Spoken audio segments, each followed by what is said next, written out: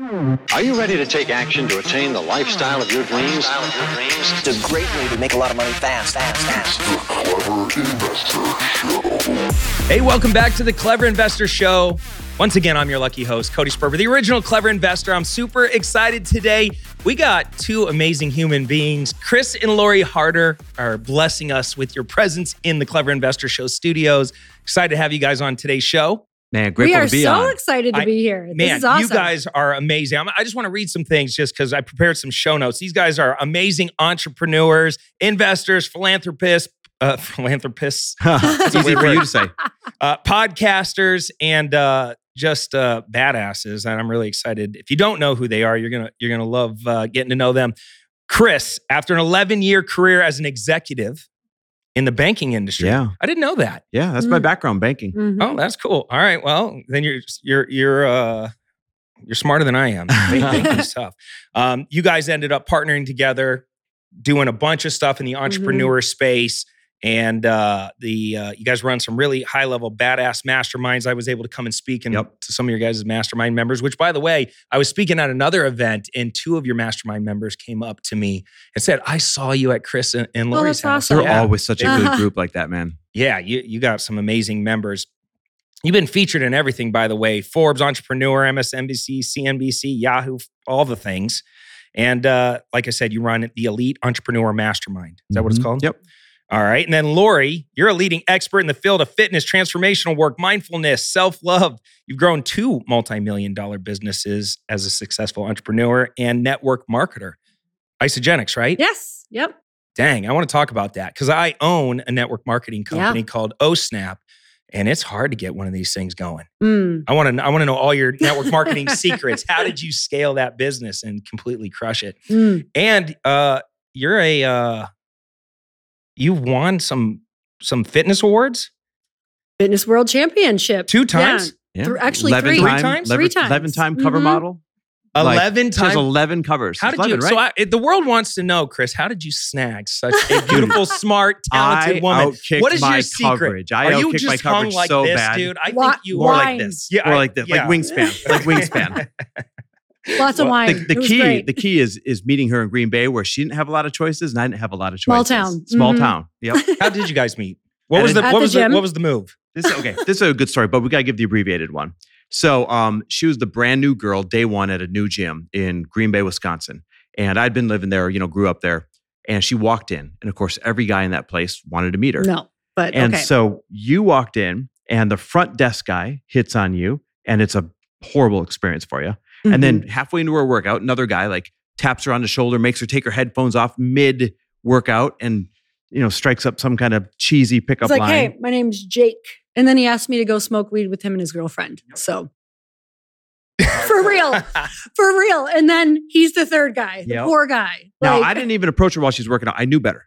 We were walking out to the cars and by God's grace, man, she was parked right next to me. So I simply look over as we're walking out and I go, hey, are you new here? And she looks at me and she goes, yep. And gets in the car and closes the door. And I thought, oh, she sucks.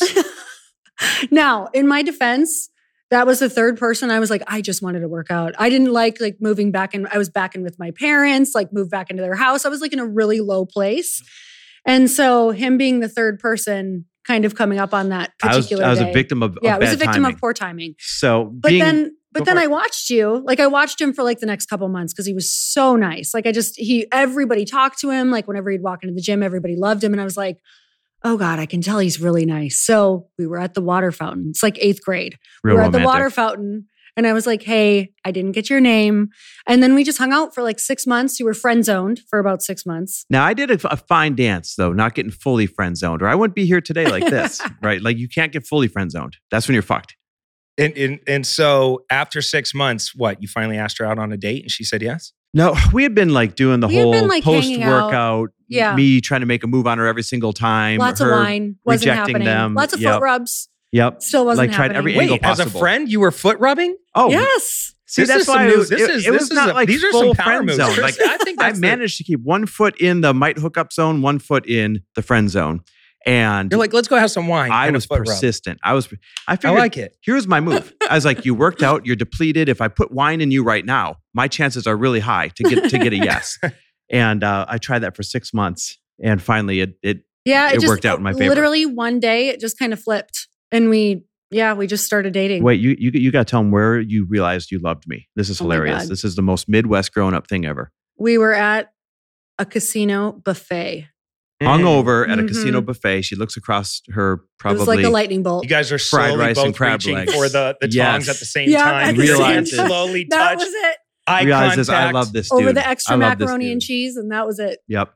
We've But been together 20 years. Yeah. So we've been together over 20 years. We'll be married 18 years coming up in Mhm. August.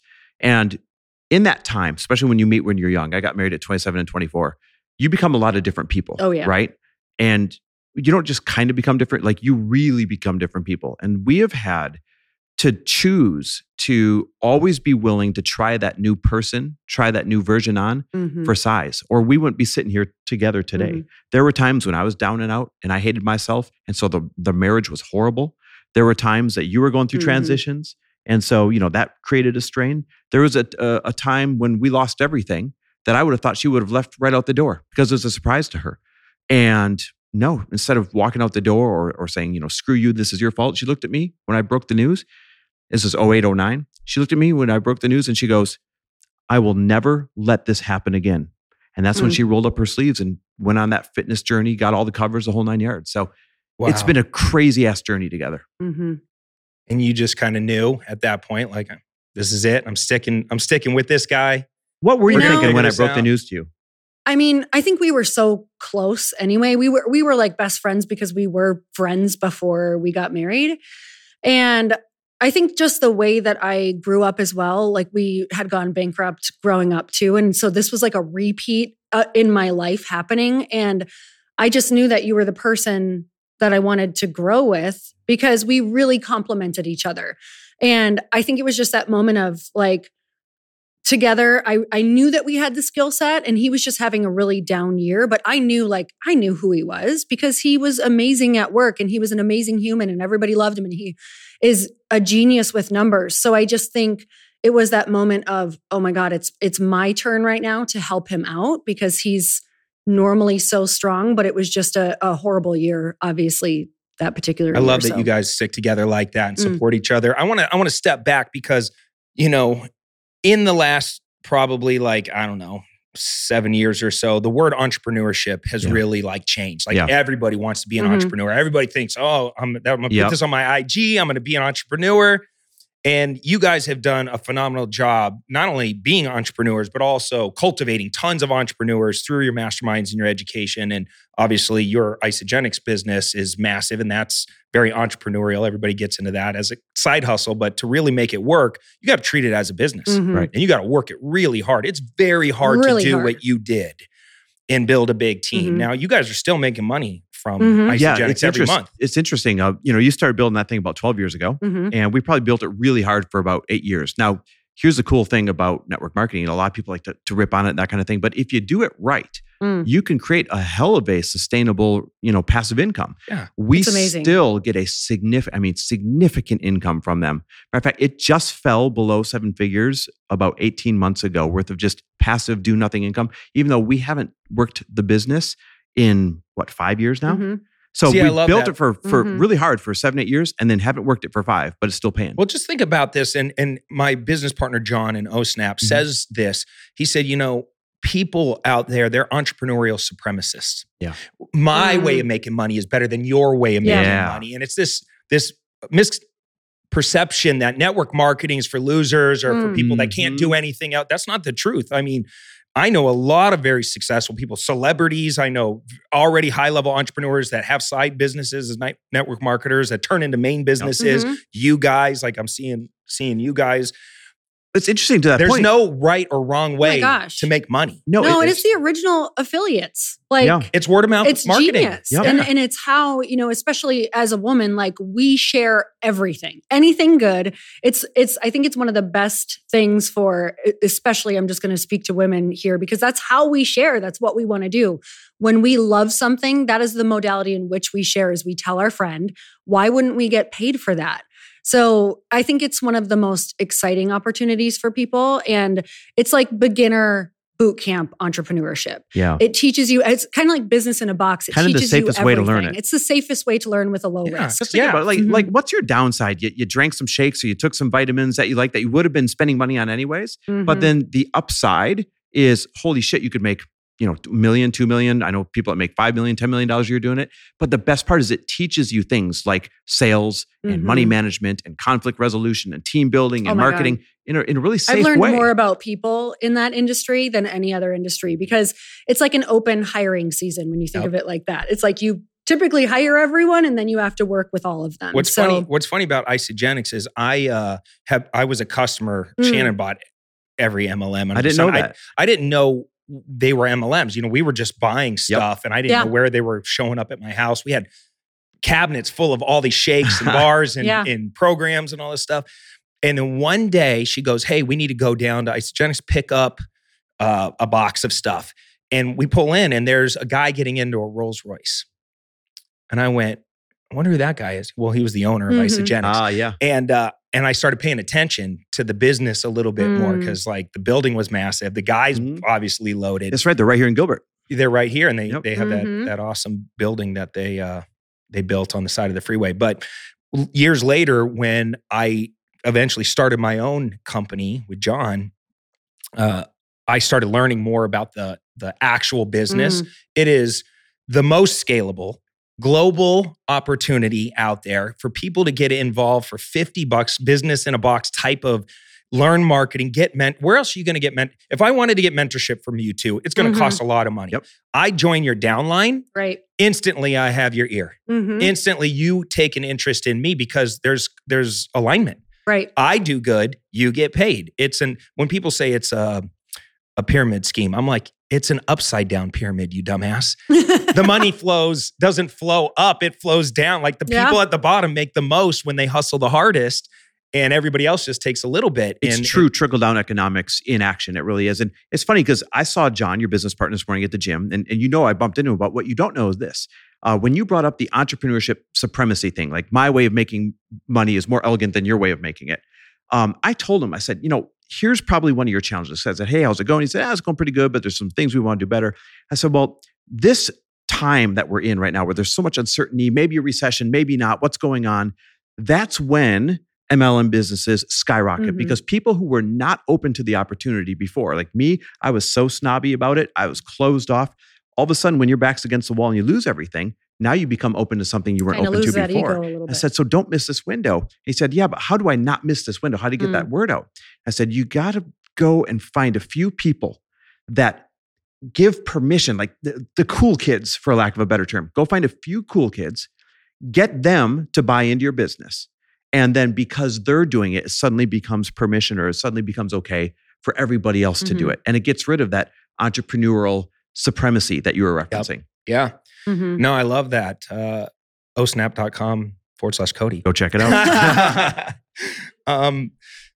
So let's talk about you growing that business. So you're rolling up your sleeves, you're getting into the fitness space, you're starting to kick ass, right? Which by the way, what better space to start a business than in health and fitness? You're helping people make money and feel better about themselves. And if you look, there was an article today that came out and I was just dumbfounded. I posted it on my IG because a new study came out that said within the next 12 years, 51% of the entire human population will be considered obese. 4 billion people, technically obese. I could not believe it. But if you look at what's happening, we're at all-time laziness. All-time eating crap. All-time like not moving because we're glued to our screens and being overworked and like just not doing a few simple things. And then you wonder why there's no leaders out there. There's not a lot of positive, powerful energy out there. There's not a lot of people dominating out there. And it's like the connection between health and wealth is so strong and people are just settling. Well, you are kicking ass at this time and you're like, hey, I think I can make money with Isagenix. Obviously somebody introed you to it. How did you guys look at each other and go, we're going to run this thing like a business and we're going to go hard? A good story. Okay. So we had just lost everything. We were trying totally to figure in out debt. how do we make a comeback? Yeah, didn't know what that was going to be yet. I was training in the lower level. So I had worked at an LA Fitness making $6 per 30-minute session. And like, $12 an hour. Obviously, I wasn't going Solid. to pay off these hundreds of thousands of dollars in debt. I was doing the math and I'm like, great, I'll be 80 when we pay this off. Okay, awesome. And I didn't graduate high school. I came from a really small town. I was homeschooled through high school, really religious background. So in my mind, I was like, I got nothing. Like, we're never going to get out of this. I can't help you. And so I was like, okay, what can I do? I'm going to train people. And so I was working at an LA Fitness, but I would always tell people the one thing that I did really well, I would tell everyone what my dream was. So I would tell some of my clients, like, I'd love to own my own gym one day. That's really what I'm working towards. I want to be, a trainer and on fitness covers. And one day, one of my clients said at LA Fitness, she was a chiropractor and she was opening her own chiropractic studio. And she said, hey, I've got a lower level. It's not built out. It's totally like raw studs, wires rafters. Hanging down. But if you want to train me for free, you can have that space for a while and not pay any rent. I said, amazing. 2 weeks later, went to Walmart, bought, the little kids' floors that you piece together, bought the rubber banding, threw my ego aside, bought a The little Bose Walmart wall, mirrors, put a few up on the wall. Put the back mirrors that you glue that are like $8.99. I stuck those up. One broke right away, left it like that for the year, and started training down there. And it truly started to change my life. Like, I was getting all these different people. He put something up on Craigslist for me. So that was my moment of let's just hustle. So I end up getting this client that he had worked with.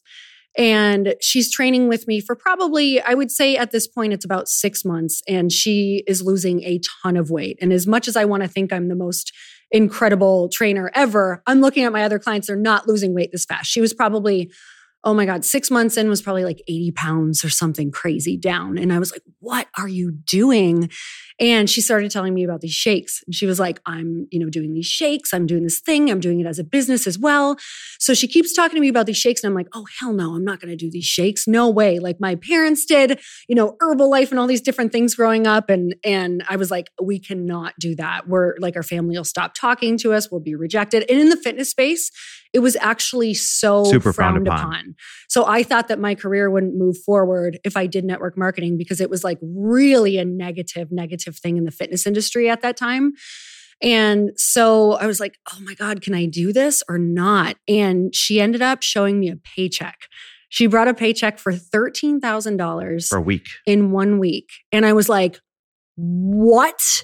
That was it. It's like the Wolf of Wall Street, where it's like, you show me the paycheck. Oh my I'll quit my God. job That was right exactly I that went moment. home and I was like, I don't care what you think of this. I'm doing it. He was like, oh, hell no. And I was like, hell yes. See, I like to her point, what you were talking about, that entrepreneurial, what do we call it, stigma? Like, I would never do that thing. I was so closed off, despite seeing Holly, that's the friend she's referring to, despite seeing her paychecks, despite I still have my wallet, because my ego, even though my back was against the wall, my ego wasn't going to let me do it. I just want to share one other thing, because I had a transformation on the product as well. Mm-hmm. So for me, I was really struggling being in the fitness world, always trying to do the diet and stay lean and cook all of this food. I lived in the Midwest, so you couldn't really eat out anywhere. It was, everything is like a Applebee's or fried food. And so I had my own transformation on it. And with knowing what I was doing for clients and asking these women and their families to like cook all of these meals, they're already busy, they're already confused. And it's like, I saw where the story fit. And I think that's where we get all of our power in network marketing, is when you can start to see what your story can be around it and how it fits. So for me, it was like, hey, we all want to be fit. We all want purpose. We all want community. And it was serving all of these different purposes in one. And so for me, it was this moment of, wait, why are we doing it the hard way when we can just do these couple of meal replacements, eat something healthier, at night? And then also, if you love it, make money off of it. And so I just decided to be the most unapologetic person about it. And when people would say, oh, you're doing it because you get paid, I'd say, hell yeah, I'm doing it because I get paid and I want you to get paid too. It's the most genius thing. I'm like, when you go buy this other thing at this store, you don't get paid, even if you love it, no matter how much you love it. But if you have this product and you love it and it truly makes an impact, then you can get paid. And so I think it was those moments of empowering them and going, why wouldn't we all just be getting paid for the things that we love? What she did that was so brilliant is Other people, when they decide they're going to lean into something, what they do, they kind of put one fucking foot in and keep the other foot out just for their safety in case they have to back out of it. She, when people say, oh, you're just doing, recommending this because you get paid, you're just doing it because she leaned all the way in, 2 feet in. Yeah, I'm getting paid and I can help you get paid too. And it is that certainty and that confidence that'll win every single time instead of dipping 1 foot in and keeping 1 foot out for safety. And she went all the way in. And it's funny because I fought her on this for months. Hey, we're not going to do this thing. Why have you gone all in on this? Like, I'm a little bit embarrassed. And at the same time, remember, we're trying to make a financial comeback. And I said to her, I'll tell you what, I'll help you with this. Because she's like, you got to help me with this. Don't you see the opportunity? I said, I'll help you with this if you can make my car payment. Because we had lost everything, homes, rental properties, got rid of all of our cars, everything, except there's one car I was forced to keep. It was this Audi A8 that I bought. I saw it in the movie The Transporter. Remember that movie? Oh, yeah. I went from the movie theater to the dealership. I said, I don't care what it costs. I need this car. So I bought this car, right?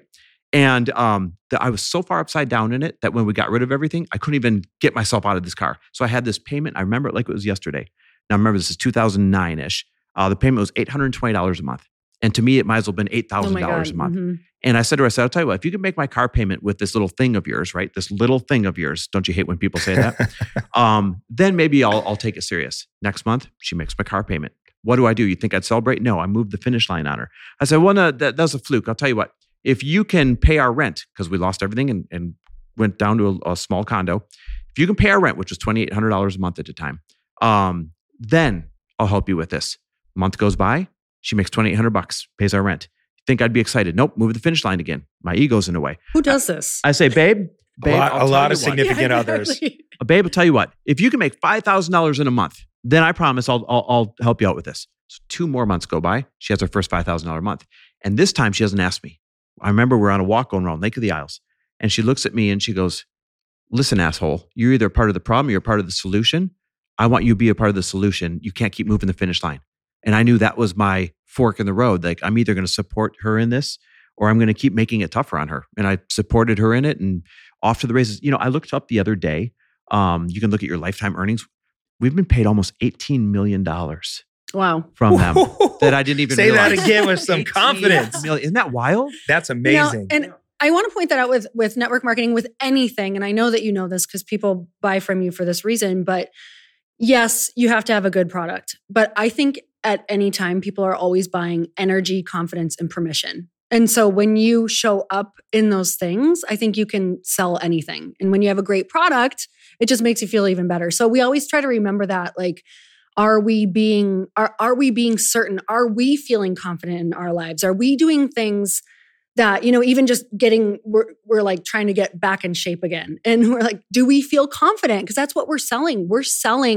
We're constantly selling ourselves, our energy and our confidence. So. Wow. Crazy. And here's what's neat.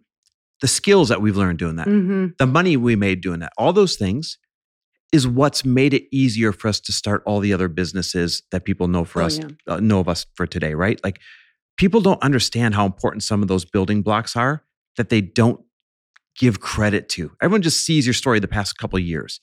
They forget to look far enough back to realize, hey, where did you sharpen your knife? Oh my gosh. Where did you learn the skill sets? Where did you get the confidence?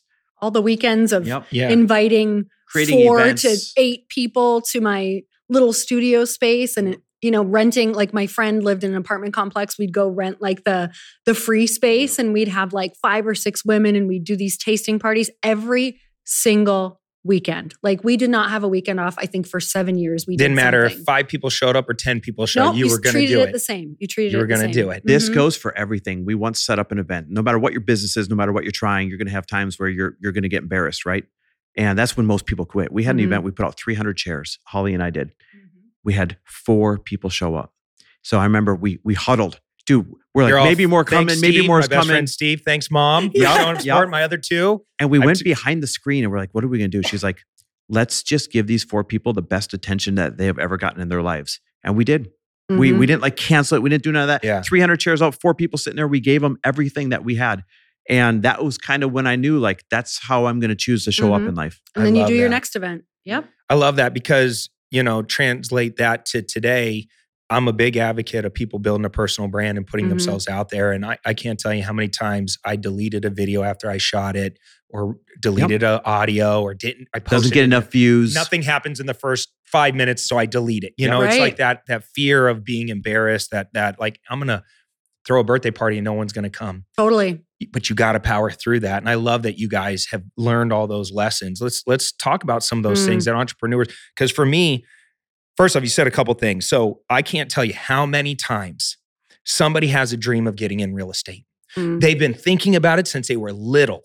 They play Monopoly, favorite game. They grow up, and nowadays you watch these HGTV shows. They love those, and they just can visualize themselves getting wealthy in real estate. So finally, at some point, they stumble upon one of my Facebook ads or something, and they're like, wow, I didn't even know about creative real estate. I thought I had to have a bunch of money for real estate. So this guy in front of this bank is saying, in front of his Lamborghini, said, I can flip a house and make some money with no money, no credit, no real estate license, no fancy watch, nothing. And they buy. And then that night, they tell their significant other. Mm. And immediately, they shit all over their dreams. Yep. It's just like this immediate reaction. And then the next day, they're wanting money back, or they're backing out, and they're freaking out. And I get on the phone with them. I said, what happened between last night and today? Because you were in yesterday. Mm-hmm. What happened? And it's like, they don't want to tell me. And then finally, when they finally say, well, I talked to my significant other, and it's like, oh, okay. I see. You guys aren't in alignment. You guys aren't supporting each other. You guys, maybe because of your intention, enthusiasm is scaring them. They're just trying to be protective. Maybe you've tried some things in the past that didn't work out, and that's bringing Your up track some record bad might not be memories or good. Yeah. something. Whatever that is. But I remember at one point in my come up, my parents sitting me down, and they said, Cody, we love you. And my parents were my idols. They Heroes, were, yeah. they were my heroes. Right. They were my consiglieres. They told me what to do in life. And that feeling of like their disappointment in me, don't do it. You're making a mistake. Stay focused on school. Real estate's, you could do that later once you make a bunch of money. And I remember leaving that meeting just so defeated and so confused and on the edge of quitting, permanently quitting. And thank God I didn't. That little voice inside was just strong enough to say, fuck you guys. I'm not doing this. I'm not quitting. And years later, when I retired them and I eventually hired my dad to come work for me, it was the greatest feeling in the world, knowing like, oh man, full circle. Remember when you sat me down? And now here Boy, we have are. we had those moments. Oh, yeah.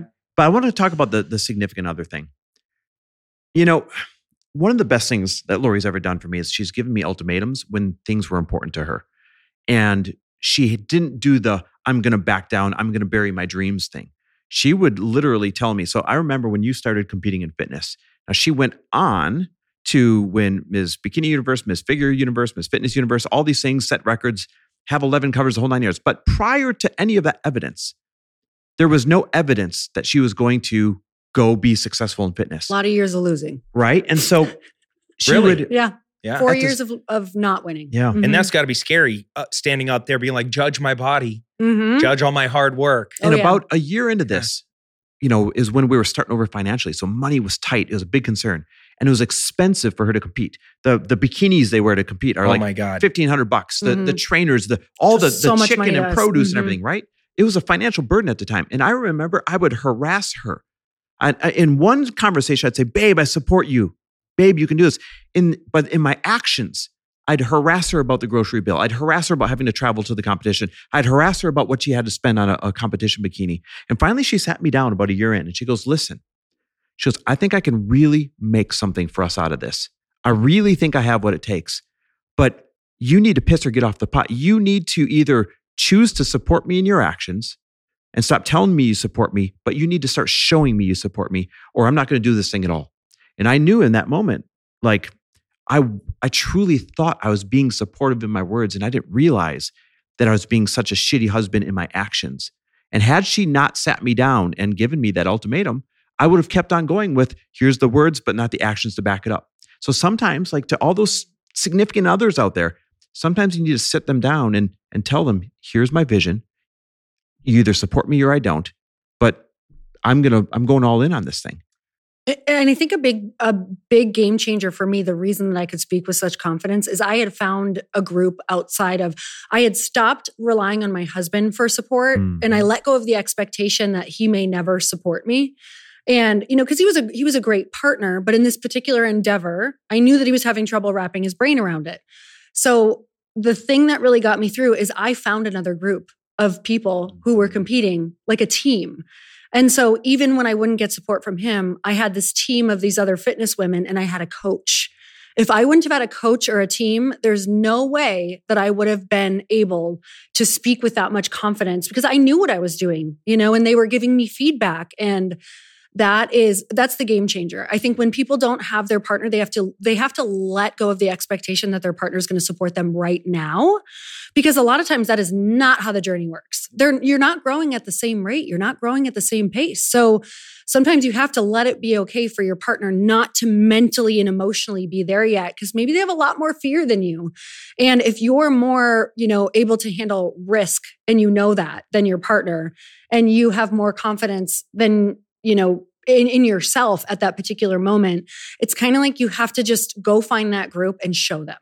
And that's always the best thing that you can do is just say, okay, I may not have this, but I'm going to show them for a while and maybe they can get on board. I get it. Chris is a wussy. I get what you're telling me, I was the scared Lori. one. Lori was the bold one. Listen, we all know Chris is a wussy. Eventually he'll catch up. I'm going. He did. No, I love what you guys are saying right there, because there's so many partners that never get out of their own way. And you found a community, accountability. Yep. You had your vision, your dream. You were steadfast in it. You pushed through those emotional and mental barriers, sometimes even at the detriment of the relationship to try and force it forward. But you always stayed steadfast that this is going to help us in the long run. And I love that you guys finally got back in alignment. I just want to point out, like, for anyone listening too, for both him and I know this rings true for you, like, if I didn't go and do that dream, I'm not going to ever be the partner that he wants, because I'm always going to be hung up on, I could have been doing this. Who could I have been? What could my purpose have been? And so we made this agreement that, like, if you ever have a big dream, like, you have to go for it. We'll try it on for size. Or you're going to show up. Like, you're not going to show up as the person and the partner out in the world that you want to be. So it's actually the biggest thing that you can do for your family, I think, is to give your dream the run of its life. Yeah, it was right after that moment, actually, that we made this verbal agreement that we will always try our ideas on for size from here on out. So if she brings me something crazy now, I don't shoot it down. I say, babe, I'm willing to try it on for size. The agreement is it doesn't have to be a fit, but I at least have to try it on for size, and vice versa. So now, we do the craziest things. Like one day she had this massive fitness brand that was making multiple 7 figures online. She comes to me and she says, hey, I don't want to do it anymore. I want to shut it down. I want to figure out what I want to do next. I had to try it on for size, and it turned out to be a great decision. There's been times that I've done complete pivots on her. I'm like, hey, I want to go build this peer-to-peer lending app. It's going to cost us, more money than we've ever fathomed. She doesn't shoot it down. She tries it on for size. So like that agreement to not shoot down our ideas is probably why we get to have a lot of wins. Is because things that turn out to be a win, other people would have just shot it down and the person wouldn't have been confident to move forward. I love that. Let's step back, because I wanted to bring up like these core ingredients to be a successful entrepreneur. Yeah. When you were learning how to do the pitch and make sales and influence and persuade, and now I see you guys have so much confidence. So cool to watch you guys work and stand in front of your masterminds. You got all these people that you guys are teaching and collaborating with, and you got, how many businesses now do you guys even are affiliated with? If you count the ones that we invest in and help guide, we're up to 14 of them right now. So, that's amazing. Let's talk about core ingredients for new entrepreneurs. Obviously, sales, persuasion, and influence. Yep. If you don't know, if you're not passionate, that's really what you were saying is I fell in love with the product. It worked for me. I used it. I had other people use it. So there's social proof. Yep. And I became unapologetically an ambassador of this thing. Mm-hmm. Yep. Okay. Did you grow up like that? Or No. This is literally something you just were like, I'm going to do this now. Yeah. Okay. And then what did you learn as you were starting to put on these events? Like, how did you learn how to overcome objections? How did you learn to sell and persuade and influence people into enroll them into this thing? Yeah. You learn one objection at a time. And so I really, truly just learned one objection at a time because you don't know even what objections are going to come up. And I think that's where people in the beginning stop, is they make up all these things that are going to happen that never even happen. And you don't even know what you're going to be facing. So I think I went into it. Number one, I will say your back being up against the wall and not having Totally anything helps. really, really helps because Underdog energy. I was already at rock bottom. But I think that people, even if they are comfortable right now, I really believe that if you have a dream and you're not doing it, you're already in your worst case scenario because you're living a life that you don't want to be living. You're already in your worst case scenario. So I think that's one of the most important things when you first start thinking about it is I'm already in my worst case scenario. Like, what's the worst thing that could happen? I fail and I'm back to a job, or But there's a I'm ton of people exactly that are back to this. absolutely terrified to be told no to, absolutely terrified to pick up the phone. They couldn't even envision inviting 4 people to a room, and Right. they're stuck even before that step. I think you have to go and get in the rooms with people who are doing the trainings. You have to go and try it. Like we were in rooms with people. There was so much sales training in Isagenix as well. And my upline was really amazing that we were role playing. So I think that I was ready for those things because I was already willing to be like, what do I need to do to get better? So step 1, get exposure to Step people who are one. already winning, Yep. already doing it. Then practice. Practice. You're never going to rise to the occasion. You're going to Mhm. fall to your highest level of preparation. So practice.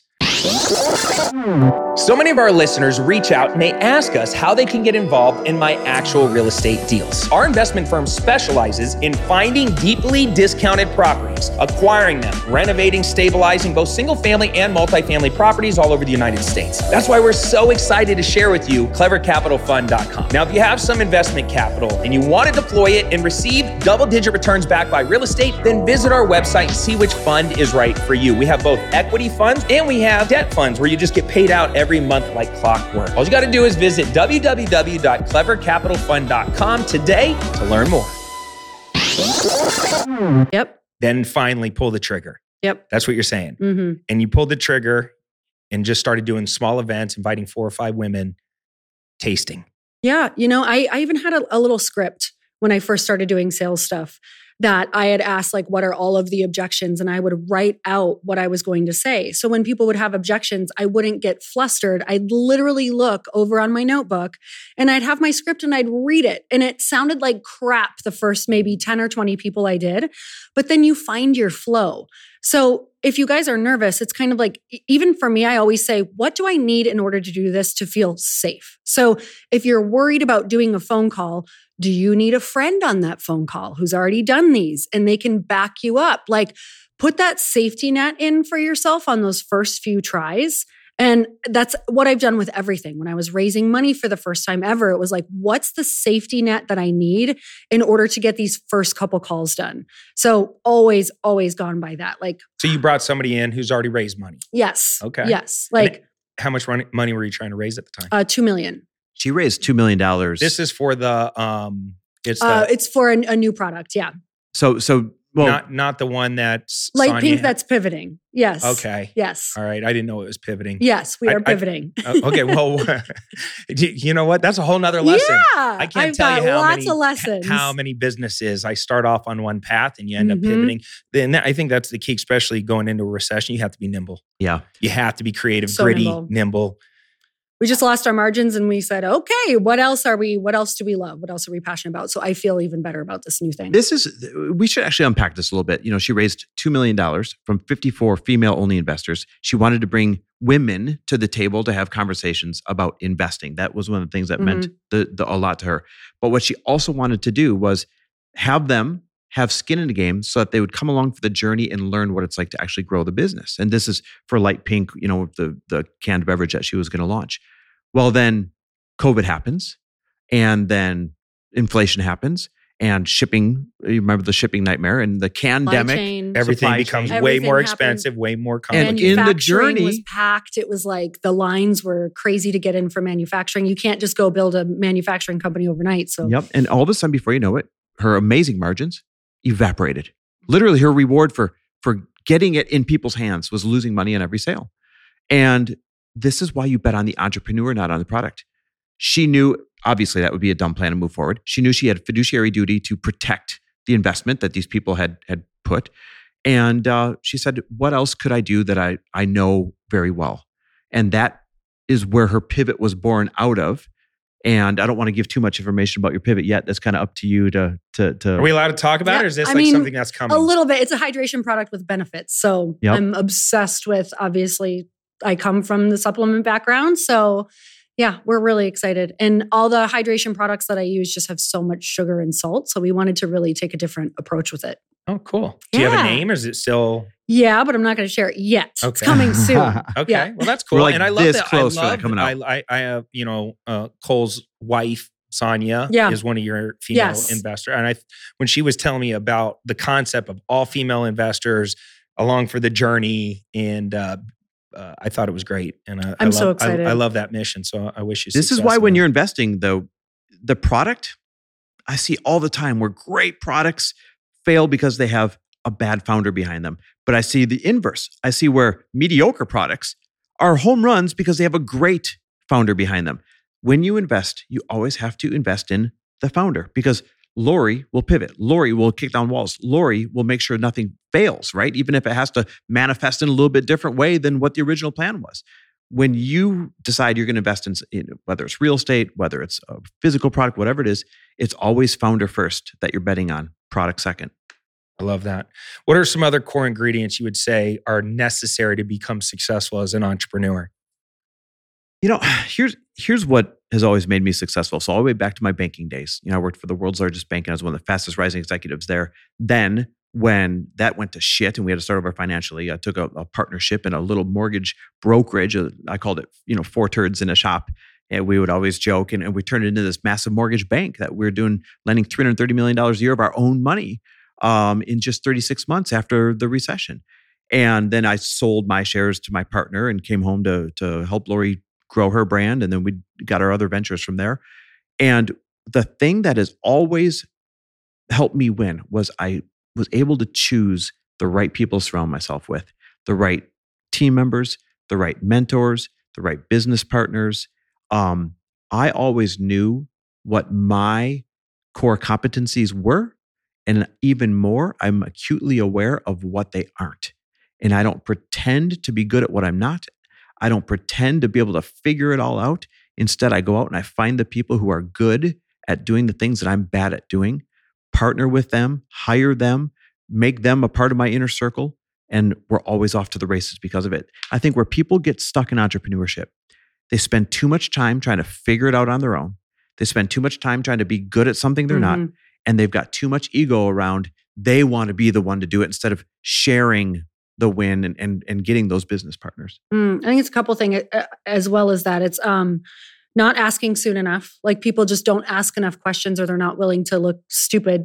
And I've been in so many conversations where if I didn't say, hey, could you explain that? Or you're using words I don't understand, like you'll just get left behind. So you'll never, ever actually understand what that conversation even was, like that beautiful learning opportunity from a mentor, because you didn't actually stop to say, I don't understand. Can you explain that? And then the other thing is, I don't think we're putting enough pressure behind our goals. Anything that I've ever stuck to has always been, there's always been a lot of money on the line. There's been people that maybe I don't want to let down. With this company right now, I can honestly tell you, when it got hard, if I didn't have investors, I would have totally folded and probably gone back to things I was good at. But that's not where my heart is right now. Like I really crave growth and challenge to be happy. And I know that. And I know that I need people. I need so much on the line that I'm forced to rise to the occasion. And that's truly why I went out and got investors, is because if they weren't there and if I didn't know I was going to disappoint them if I didn't do a good job or bring this to a finish line, I would have totally quit and gone back to something, like I said, that I was good at. People don't realize, we quit on ourselves all the time. So easy. I'm going to lose weight. Never mind. I'm ordering the pizza. I'm going to be great in my relationship. Never mind. I'm going to go cheat. I'm going to build this business. Never mind. It just got hard, right? People quit on themselves all the time. But when you bring other people's vested interest into the equation, you don't quit on other people. Human nature is this. You'll quit on yourself, but you'll run through a fucking wall for somebody else. Because intuitively, we want to play the hero. Intuitively, we want to do the right thing for other people. And so taking that extra step of making sure that you have people that are counting on you to win instead of just going at it alone, that's going to take you further every single time.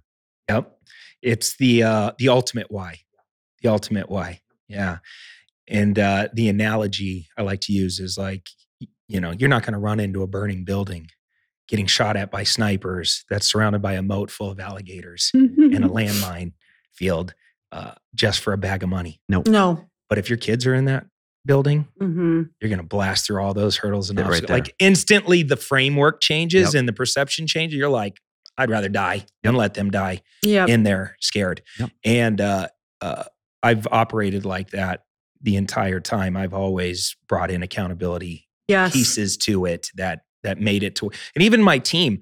One of the things I've always done really well is show success stories to my team on all the team meetings.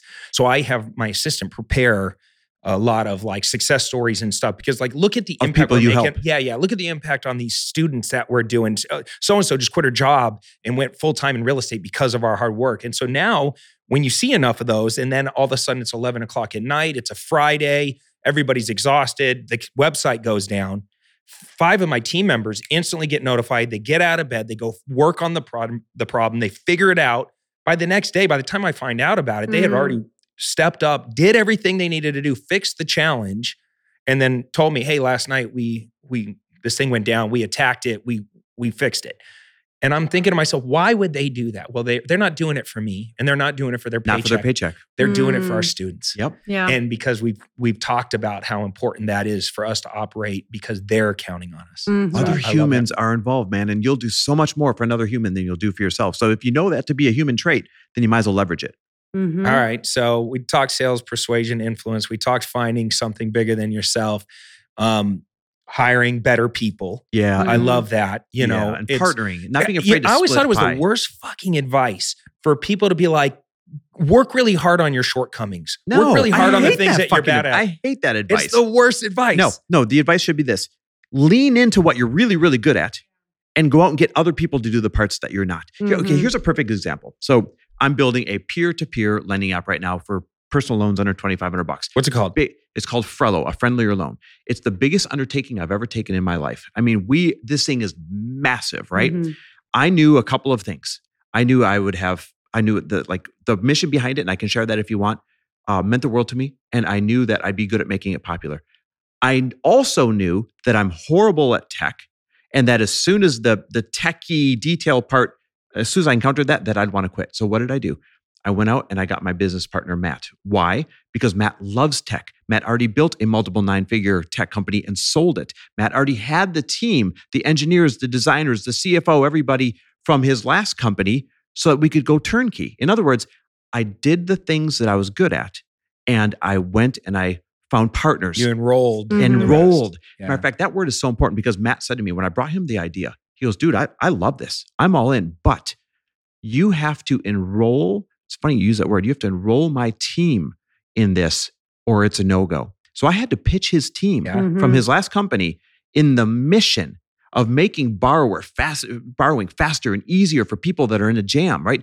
Keeping them out of payday loan places. I had to enroll them in that vision and get their buy-in before he would partner with me on this thing. Yeah, brilliant. The real job of an entrepreneur is not to be a great technician, not to be really great at even sales or the pitch man or the operations. It's really to have such a clear vision that you're able to be an entrepreneur with a really big vision and then enroll other entrepreneurs, put them in the right seat of the bus, and then say, guys, your vision and my vision, we can create alignment. We're all going to win in this. And here's the clarity. Here's how we're going to work together and make this impact and make this service or product. And when you get really good at the enrolling part, because you can influence people to understand it and really see the win in it for them, that's the missing piece. It's like, what do? We build widgets. Yep. Why do we do it? We do it for whatever reason, right? And you were about to say your mission statement, and I'd love to hear that in a second. It's like, how do we do it? Okay, we do it by blah, blah, blah, blah, blah. The part that most people miss is what's in it for them if they do it with you. Yes. That's the missing ingredient. And that's the real key to becoming a great entrepreneur and scaling businesses is getting out of your own freaking way. I can't tell you how many meetings I went in the beginning, whether I had 10 people, 50 people, or 100 team members. Yeah. And you'll hear my language patterns. Like I don't say employees, team members. because I really believe, like, I enrolled all these very talented people that are all could Part of the do team. their own thing if they chose to do it, but they chose to be an entrepreneur in my world Right. because of this alignment. But I would stand up in these meetings and I thought I killed it. Yeah. I thought, man, we just left that meeting. Like I smashed that meeting. And then like an hour later, I'm hearing rumblings from some of my managers and stuff like, you pissed so-and-so off. They're off on a tangent. And I'm like, what happened? How was I so blind? It was because I was trying to solve all the problems. I was trying to tell them what to do. I was the one saying all the words. The best thing I ever did was fire myself from meetings and get out of my own way and be like, if I didn't hire you because you're so much more talented in your area of expertise than me, you shouldn't be working here. But that's an awareness most people don't have. And you got to be able to set your ego aside to be able to do that, because people want to be good at everything, right? You want to be the hero. The leader, in charge. The leader, yeah. Mhm. The problem is the real heroes, they're the ones that enroll other people in the mission to save the world. And that's what you've become very good at doing. But we all have to go through that rite of passage to realize we are not the end all be all shit. What makes us good at what we do is being able to enroll other people in the mission. We're limited by our vision and experiences. Yep. Yeah. What is your mission for? Is it Frello? It's called Frello, Frello. It's a friendlier loan. So I got to share a story with you. It's I don't know what you believe in God or whatever, but like it's literally feels like it's been a bit of a divine mission. So when you've got a brand, we got a podcast that's around. You've done how many? 700 episodes or something She's crazy? past 1,000. I'm at around 750, something like that. Mm-hmm. So that's crazy. When you got a podcast that's around money and generosity, you solicit a lot of people asking for money. You know, here's my hardship. Could I have $500? Here's my hardship. And so I made a personal policy that I wasn't going to give money in the DMs because you don't know what's real and you don't know what's fake. Despite having that personal policy about 3 years ago, a DM showed up and it was like a message from God or whatever you want to believe in, as a physical message, said, hey, open this one and answer it. It was a landscaper. He said, hey, Chris, I listened to your show. I got a landscape company. It's me and I've got 2 guys that work for me and I'm 2 payments behind on my landscape truck. And the problem is if I don't find $680 in a couple of days, they're going to repossess it. And if they repossess it, not only do I lose my business, but those 2 guys lose their job. Could you lend me $680? So I said to him, I said, listen, man, stranger, I won't lend you $680. I will send you $680. I'll send it via PayPal. And all I ask is that you put yourself in position to do this for somebody else down the road one day. And I believe in you. Now, I thought I'd never hear from this guy again. I didn't know if it was real. Is it fake? Is he scamming me? I didn't care. I was just kind of following the feeling that I had. About 2 months later, I get a DM from him. And he says, hey, I just wanted to give you a bit of an update on what you did for me that day when you sent me that money. He said, of course, I took the money. I got current on the truck. And those 2 guys were able to keep their job. But when you said, put myself in position to do this for somebody else one day, and that you believed in me, he said, man, somehow that lit a fire in me. And I've gone out and gone absolutely crazy, getting as many new landscape jobs as possible to the point where I'm now getting a second truck and I'm hiring 2 more guys. I thought, holy fucking shit. 600, look, I get goosebumps every time I tell this. $680 was the difference between him going out of business and 2 guys losing their jobs, or him catching fire and creating 2 additional jobs for the $680. Where do these people go, right? Maybe they go to a payday loan store where $1,000 turns into $3,500 overnight. You grew up trading the same $100 around the family. Hey, we need $100. Who's got the $100?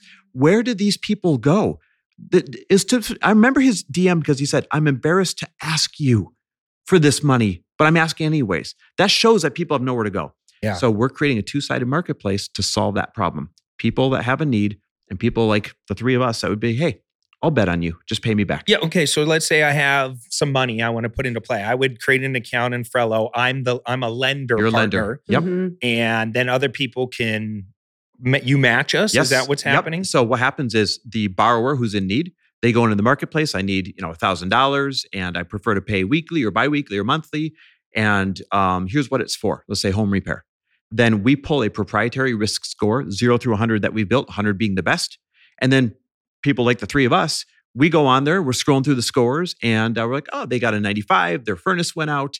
I'll give you your $1,000, but you got to pay me back $1,100 in 4 weeks. And you might say, I'll give you your $1,000, you got to pay me back $1,200, but you get 3 months to do it, and so on and so on. So these bids come in. So there's actual what's the word I'm looking for? Like with Facebook ads. Oh my God, my mind just went blank. It's like a true marketplace Where that's being they're created. A bid. A bid. Mhm. Yep. Bids. Now, There's here's a the best part. competition behind it to But see. they're blind bids. So I can't try and outdo you. I have to put my best foot forward based on what I think that their score is and what their need is. Now, the question I get is this every single time. You make the loan, great. We lock the contract in the air and we start moving the money back and forth as agreed. What happens if they don't pay you back? Yeah. We have figured out, we use insurance actuaries and our CFO is a genius, Corinna. Shout out to Corinna. We have figured out how to insure every single loan, self-insure every single loan by taking a loan guarantee fee out of the lender's profit of every loan, put it into an aggregate pool, and be able to pay back any unpaid principal. So literally, we've created a marketplace where So I can't lose. you can't lose. Where you can't lose, you're not going to get your profit. We'll give your principal Yeah. back, unpaid Yeah. principal, but you can't lose. And we're going to be creating a situation where people who wouldn't normally get a second chance or get a loan, they're going to be able to get money that they brilliant. need. I love it. We're going to change what people do when is they're this jam out forever. right now? So soft launch is good. First beta is in about 60 days. Large beta, 5 to 10,000 people, is in September. Full launch is in January. So if I want to go riskier with a lower score, I get a higher return Yeah. as a lender. You get higher return because you're Yeah. putting a higher bid out there. Yeah. And our loan guarantee fee also goes up if someone has a lower score. So it promotes the behavior of, hey, you don't have a high score right now. You're going to have to pay a little bit more for this loan, but you're still going to get an offer. I love it. This is brilliant. We Now, there's want, only one thing I want to know, Chris. Why did you not ask me to partner with you on that? That's what I want to really know. 'cause There's I still think time. This is a brilliant, cool concept, man. Thank you. We're going to change the world. We're literally going to change the fear and the shame that people have when they are in a shitty financial spot. We're going to be that second chance the way I was for that landscaper. You know, I feel like I don't monetize this podcast, but I think Frello needs to be an advertiser Yes. on this Yes. podcast. Yes. We are a financial literacy podcast. Yes. I love That would it. be awesome. We're going to have a financial literacy cause that we donate to from each loan. So this and is a free this library is of gonna be education. This is going to be a for-purpose type business where there's some charitable For component. purpose, for profit. Yeah, Yep. love it. Yep. Yeah, fantastic. I'll be a lender and a hopefully not a user. Hopefully, I don't need a loan. You know what's but really neat? never- When you say hopefully not a loser, we've got this interior. not loser, But user. not User. user. I definitely user. would never call it user. Take that out there. We've got this interior metric called flippers. We want to see how many people come to the app as a borrower that we can flip into a lender because that shows that their financial behaviors and situations changed. Like that is the You true know, mission. now that I say this out loud, I might be a user because I use other people's money all the time in real estate. Mm. That's how it's leverage. It's how I move fast and do more. And so I wonder if there can, like, what's your max? 2,500. I'm not sure it's going to be in the ballpark of what you're buying. I was going to say, if you have maybe over time, you have like a real estate angle component where you guys are able to Mm. lend on renovations, Yeah. like bigger renovation Yep. things. That's interesting. Yeah, We've 'cause you got could charge a lot more. I mean, the hard money loans, private lenders, minimum probably 10 to 12%. Yeah. Minimum. Most of them now that the risk is going up because of the way the market is going up 14, 16, 18. Here's what's so exciting about these microloans, though, is if I lend out $1,000 20 times in a year, and I'm only making 10% each time, I've now made 200% return on my money instead of having to make 30% or 40%, in one whack on someone. So it's all about the speed velocity of the return on your money. How many times can you flip it? With these microloans, you're going to be able to make a whole bunch of 4 and 6 week loans and be able to have an incredible return, but people will still get really fair offers. Is there any competitors to follow? There's one called Solo right now. And I'm actually a huge shout out to Solo. Now they're very different in that they're only a 2-week solution and they only go up to $500. And my belief is when you only have a 2-week solution, all you're doing is kicking the problem to the next paycheck. We all know you're not going to solve it in the next paycheck. That's why we're doing longer terms and higher amounts. But shout out to them because they have already lent over $100 million Wow. in peer-to-peer loans, helping people out of a jam. Mhm. And they've set the precedence of hey, there's a market for this thing. Yeah, We're that's just cool. taking it and doing it in a whole different way. I love that. Now, do they guarantee their downside and all that? Like, They've got an insurance that you can buy. I forget how much it is on each loan. And they only guarantee a certain number of loans. We're guaranteeing every single loan. Yeah, that's cool. Well, dude, congratulations on that. Can't wait to see man. how that plays out. You're going to be my favorite new private lender because you're going to get so embarrassing wealthy over this thing when it goes global. Dude, that's the goal. That's the goal. It's going to be cool. Yep. Yeah. I've done really well with a lot of different businesses, but nothing was a rocket ship. I would love to be on like just a rocket ship where it just like scales to 100 million in 1 year, where you're like, what just happened to my life? Like, it's cool to make a lot of money, but it'd be a different feeling to build something so scalable like that. And It's, I wouldn't be able to do this on my own. I don't have the acumen to take something like this across the finish line. Thank God I have Matt. It's funny. I met Matt in a mastermind of all places about 4 years ago now. We became friends first. He is the one with the tech acumen. He's the one that already built and sold a multiple 9-figure company. Where'd you pay for that mastermind? Was that 50,000? Yeah. Yeah, 50,000. Think about that. I know. 99% of people would have came home, said, honey, I'm thinking about spending 50 G's. Yep. They would have said, oh, hell no, Yep. not happening. You put yourself in a room, you got proximity, you did not know who Matt was. Nope. Now you're starting like $1 billion Yes. company Yep. together. I'd trade 50 G's for that All day Over long. and partner. over and over and oh over. my God. All day and, long. and 99% of people would have a mental roadblock over that. And what does that go back to though? People. When you put yourself in a mastermind, when you put yourself into a like-minded situation, you're going to find the people. And the people are always People. the missing part of your business journey. Mhm. It really is. You can Google the skill anywhere, but you probably can't execute what you learn. With AI nowadays, you don't even Yeah. need skills. You Yeah, just ask ChatGPT. just- So you become a crazy. professional prompter. You just prompt, Exactly. hey, how to do this Yeah. or write this thing for I'm getting me. real good at it. Are you? Yeah. Yes. I sound like a pro in every category I'm now. like, oh my God, You my wanna know about podcast just got way better. You want to know about astronomy? I got you. I can even Let me do it. list you these 10 facts and where Yeah. they're from. Please write this in the voice of Neil deGrasse Tyson. Thank you. It's getting better too. And make me funny. And yeah. add three bad dad jokes. Exactly. It is scary. Like, it's scary in a good way and scary in a bad way. What it does, you'd be like, all right, now do it in like a hey girl attitude, and it's like, hey girl, blah blah blah. Yeah. It can write your sales copy. It can do everything. No, it's nuts. so good. Oh, you could write a country song. Yeah. I wrote like Right. a whole opt-in, lead magnet with it. Yeah, It's the amazing. coolest thing I did is I filmed myself because it's like the Matrix, right? I filmed myself creating a lead magnet and a YouTube script and an email to sell it while teaching people on YouTube how to use it. So it's like there's a lot of layers to that thought. It's like we're going to film ourselves using this powerful new technology to create the lead magnet that I'm filming.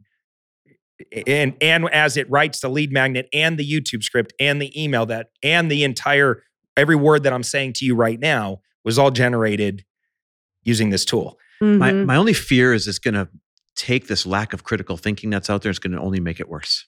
That's my only fear. Yeah, probably. But I mean, look, here's and I was talking oh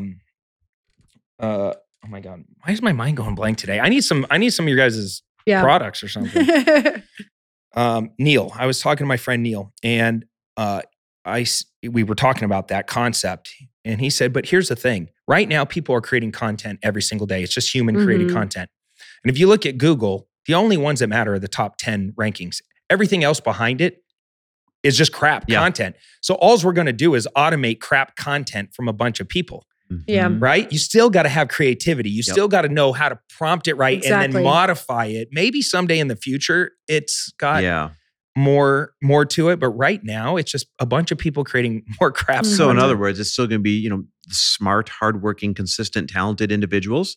They're going to skyrocket with it. Yes. And anyone else who does not fall in that category, sure, it might give them some answers, but they're not going to follow through with those answers anyway. They're going to regurgitate a bunch of crap. Mhm. That's it. Yeah. You said something earlier, and I want to pick up on it. We were talking about complacency. And I've always felt like complacency kills your dreams. Complacency kills your progress. And right now, there's a lot of complacent people out there. And I don't know if it's just, we were talking about health and people being overwhelmed. More people are unhealthy than ever before. Why do you, what advice would you give somebody that maybe had a little success? They hit that $100,000 a year mark and they're in maybe 200,000, maybe even 500,000. But they kind of just started settling. They got comfortable, they got complacent, and now they're kind of floating. 1 month turns to 6 months, turns to a year, And next thing you know, they look back and they're like, what happened to the growth? What happened to the progress? I got my answer. You got yours? Mm-hmm. Go for it. I think it's always who you're around. Yes. Always. If you're around people who are settling and feel like mediocre is good enough, you're going to average out right where they are. Your limiting beliefs will always settle right along with the limiting beliefs of the other people around you. So for me, whenever I'm feeling like, oh, something doesn't feel possible, or I'm not really dreaming big anymore, it's because I'm not seeing it and I'm not talking about it in my circle of influence. So this year has been such a conversation about that because with COVID and everything, your circle kind of got smaller, and we spent a lot of time with family, which is amazing, but we weren't making these very specific mindset strides and outreaches to the people who really inspire us. It's almost like we got a little like timid around it. We got complacent around it. And so we had to have a conversation of, okay, what does it look like? How frequently do we need to do this? Do we need to go get on an airplane and go back to LA and make dinner specifically with these people? And that's really what we're doing. We're trying to get it back in our schedule so that we're around it. We see it. We're, in the homes, we're around the things, we're having those big conversations, or you just, you settle right in with whoever you're around most. Yeah, you've got to intentionally try to keep inviting new higher level people into your circle of influence. And this doesn't mean you leave people behind, right? It doesn't mean, if someone's not a bigger thinker than you are today, you just ditch their ass. No, you add to your circle. You put yourself in places that will feel a little bit intimidating so that you have to rise to the occasion. All of a sudden, look, you're motivated again. I'll give you a real example. And this is going to be a shallow example, but it's a real one for me right now. There was a time when I was grateful to just fly first class. Then I realized when I up-leveled my circle, people flew private. And then I tasted that and I thought, holy shit, I'm never going to sit in a TSA line again. And then I wanted to start flying private, Then friends around us, they started getting planes. What did I say? Or what did we talk about? And I'm like, damn it, I want to get a plane now.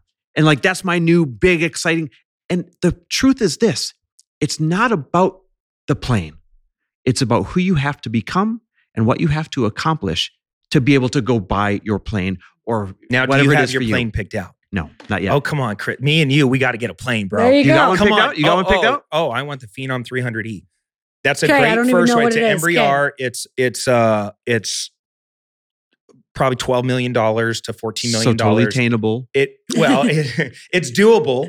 It's a lot. So I had a lot of friends buy planes over the last few years. And before we have the same friends buying all the damn planes, but yeah. Right before COVID really skyrocketed the cost of the planes, they were getting them for like $3 million, $4 million. Now these Phenoms were always more expensive. They were like 9.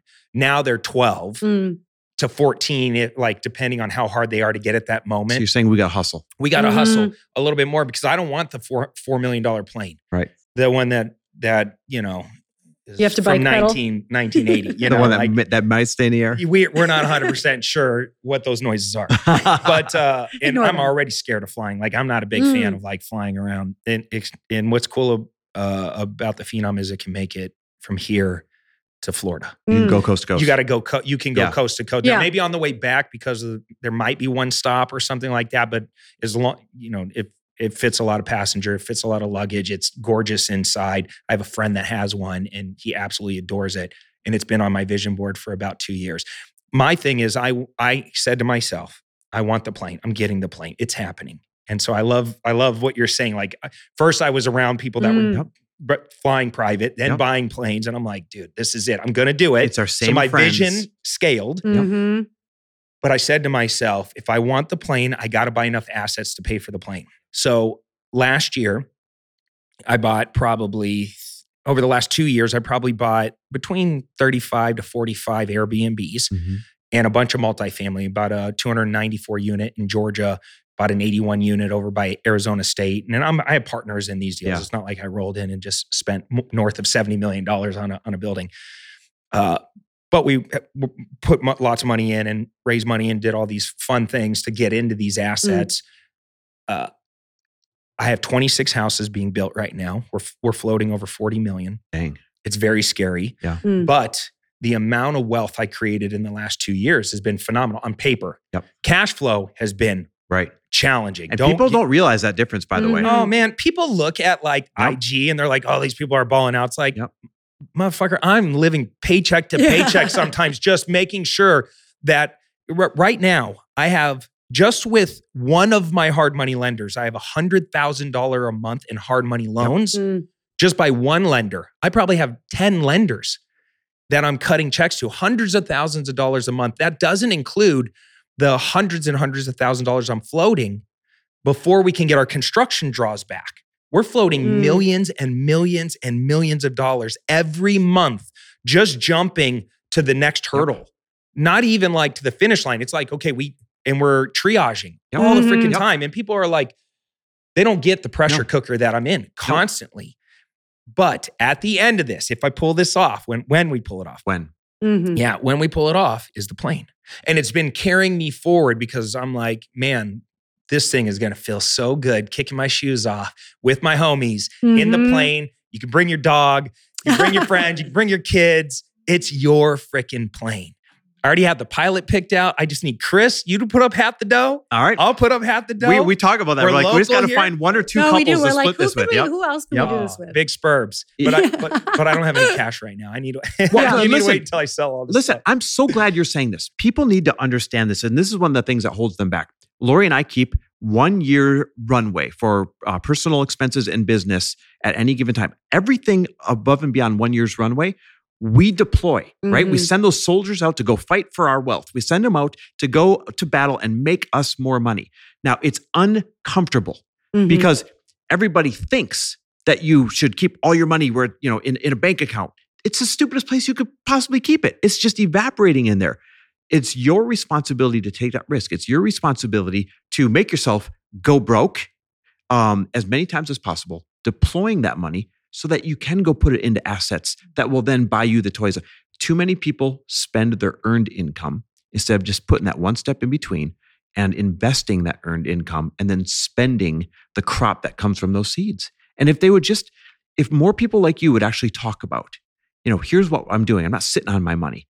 I've got it out there. It's at risk, but I know it's going to turn into a hell of a crop. That's the key. There's a difference between risk and calculated risk. And people sit there and they listen to the advice where they're just holding onto it and they're afraid to part with it. And then they wonder why they're not getting wealthy.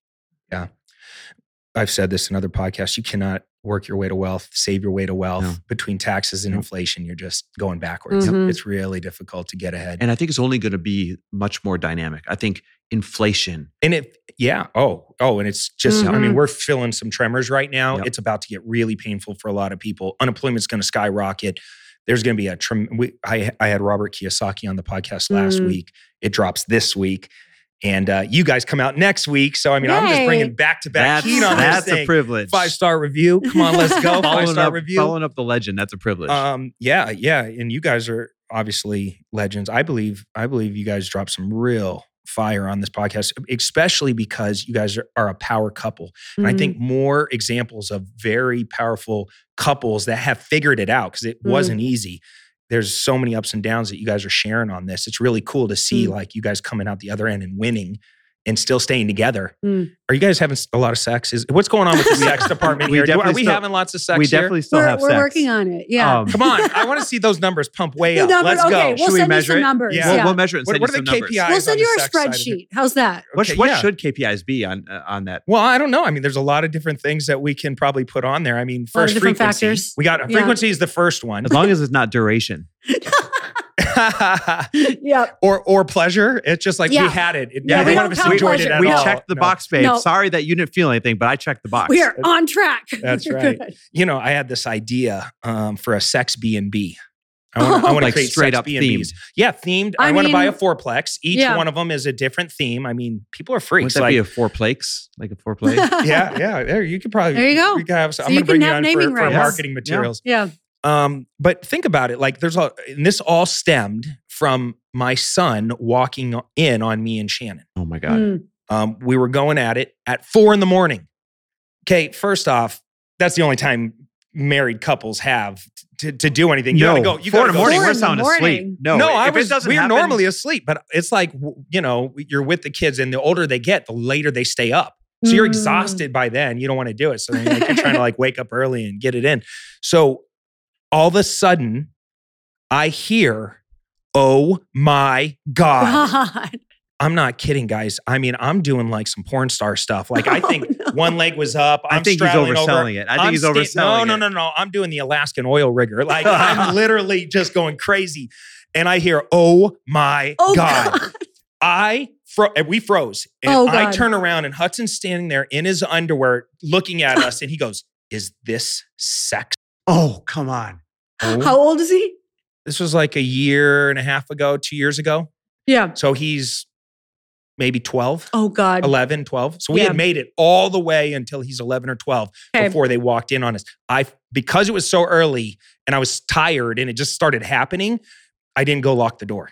I couldn't believe it. I was mortified. And I had to go. I said, hey, buddy, can you go outside and I'll come out there and talk to you here in a second? And he's got like his little stuffed animal duck and he's like, okay.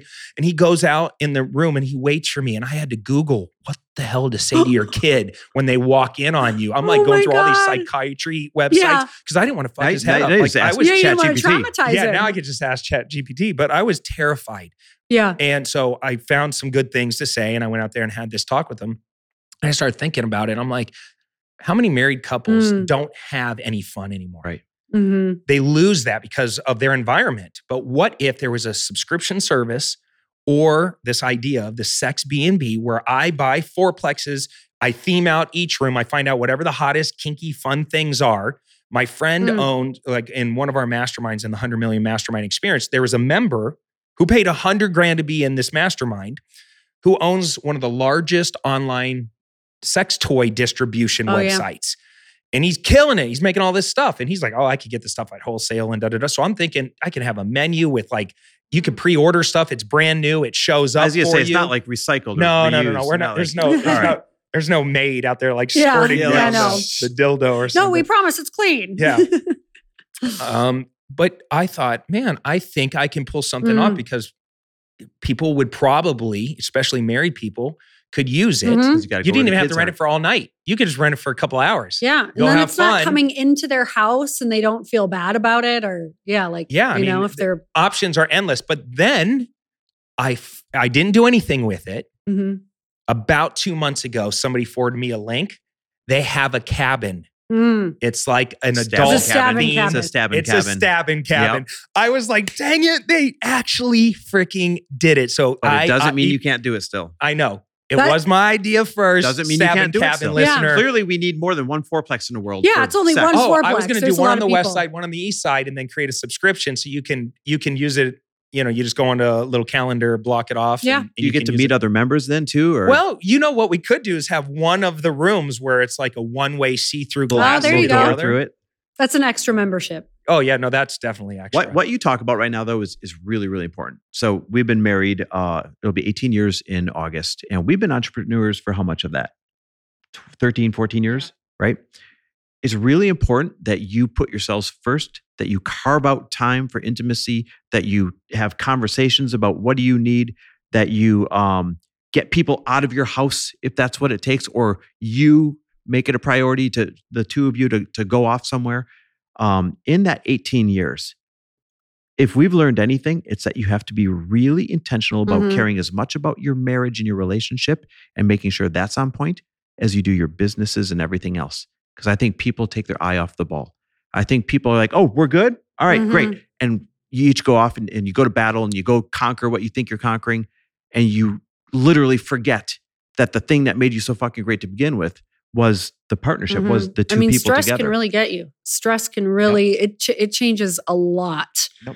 So trying to figure out how to process the stress together and, how are really having the check-ins. You and I have, we create containers, and I'm sure that anyone with kids, I feel like whenever we feel like they've got a great family life, they do this as well. I'm always like, how do you have such a great relationship with your family? And they're like, we have specific times every day to make sure that we're talking. And so that's what Chris and I have done is we have specific times every day to make sure that we're talking and going over things. So we have a walk in the morning, and we typically do a walk in the evening as well. And like, this is our check-in. And if we didn't have that, I feel like it wouldn't take more than a couple weeks to feel One totally degree over a separate. long period of time, Yes. going two different directions. It doesn't Next thing you take know, You're long. on the other side of a canyon going, hey, who are you? If I don't we- see him we for a call it- week, yeah. sometimes We it call it feels smoke, that way. not fire, right? Because Yeah. it's awkward to bring something up when it's a fucking raging fire, Yeah, but it's not awkward when it's just smoke. So you've got to have these containers, these Get out in check-ins. front of it. yep. And are you guys doing consistent date nights and that kind of Yeah, stuff? yeah. we try I know to. you guys Mhm. travel a lot. You guys jump in an RV and just go, and Yeah, well, we Mhm. got rid of the RV, but it's lake house now. We have a lake house now, Yep. which is awesome. that's cool. Yeah, so we do. Do the RV Wake for a surf little dates. bit, travel the country, then like, hey, ditch this thing. Let's get Yeah. the lake house. Do you still have the Aston Martin? I got rid of the Aston Martin, got a new Porsche. You know, why not? Why not? Why not? Yeah. From apartment porches to Porsches. Let's go, baby. I love that Aston Martin. That was a Mm. cool car. That's probably one of my favorite cars I've ever had. But the new car I've got, it's a one of one. Which kind of Porsche? It's a 911 Turbo S, but it's a 1959 Speedster color from the factory. It's a special factory paint spec. So it's a new Porsche with an old paint. Yep, Mhm. old Scheme? retro paint scheme from That's- Porsche factory Oh, from that's 59 kinda cool. Speedster. I just want to know, can I borrow it? Yeah, go for it. All yours. That's all I want to know. I like it. That's all we really care about here on this podcast. Well, look, let's end this thing strong. You guys can. I ask all my guests if you can go back and talk to your younger self. You know, they're 13 Mm. years old. You're staring at that young woman, that young Mhm. man. What advice would you give that kid? Mm. Mine would be to stop caring what people think so much, because in the grand scheme, it just a lot of those people won't be in your life. And you can't say the wrong thing to the right people. Mhm. Mine would be ego's your greatest overhead. Mm. Like your ego will cost you more than anything else on this planet. It'll cause you to speak up when you shouldn't. It'll cause you to not speak up when you should. It'll cause you to burn bridges. It'll cause you to, stick your stake in something that doesn't fucking matter. Your ego will literally cost you more through life than any bad investment or anything else. And if you can mitigate and get rid of your ego, stop giving a shit what people might think, that's when everything opens up for you.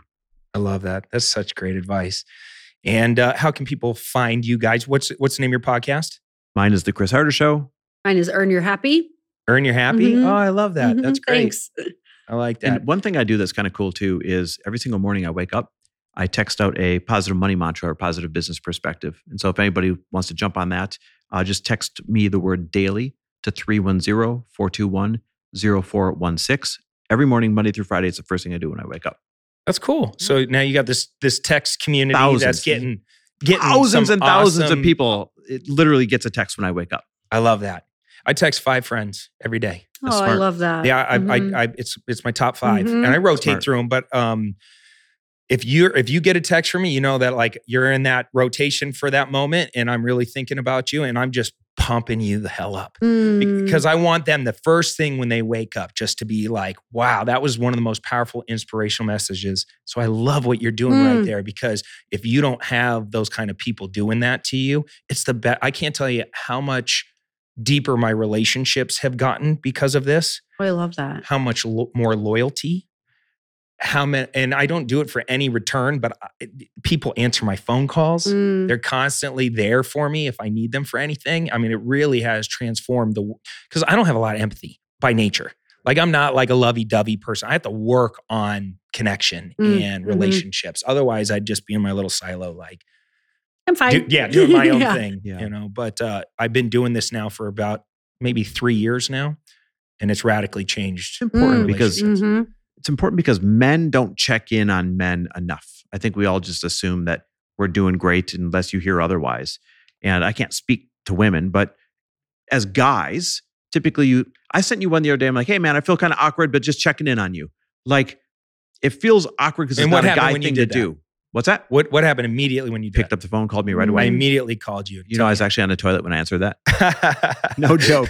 I just called to You're like, tell you, great. like, I love that, man. It made my day just Mm. knowing that you were out there somewhere thinking about my health and Mm. well-being and all that. It means a lot, dude. And we're friends, but we're not that good of friends. And the fact that you do that just shows a lot about your character and how you treat people. So I want to get on this text. What's the phone number? It is 310-421-0416. Just text me the word daily. I'll throw you on the list. Boom. All right. I'm on it. And thank you guys for sharing some of your wisdom and your time here on the Clever Investor Show. We appreciate you. Thank for you having so us, much. man. It was so Appreciate it. fun. All right. I want to be on your podcast next. Let's Yes. go. Done. All right, guys, that's all we have for today's episode. If you loved the Harders, go support them by following them on all social media channels and check out their podcast.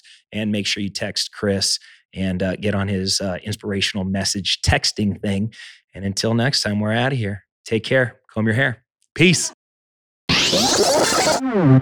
Hey, thanks for being a subscriber of the Clever Investor Show. As a thank you gift, we wanted to give you something that we know is going to help you get started as a creative real estate investor. It's our Real Estate Success Kit, and it's completely free. Just go to www.reisuccesskit.com to customize your kit, but essentially it's a collection of 15 training tools designed to help you get results quickly as a creative real estate investor. From systems to lead generation to finding cash buyers to creative ways to close deals and get paid. Your free REI Success Kit is just a few clicks away. Once again, the website's www.reisuccesskit.com.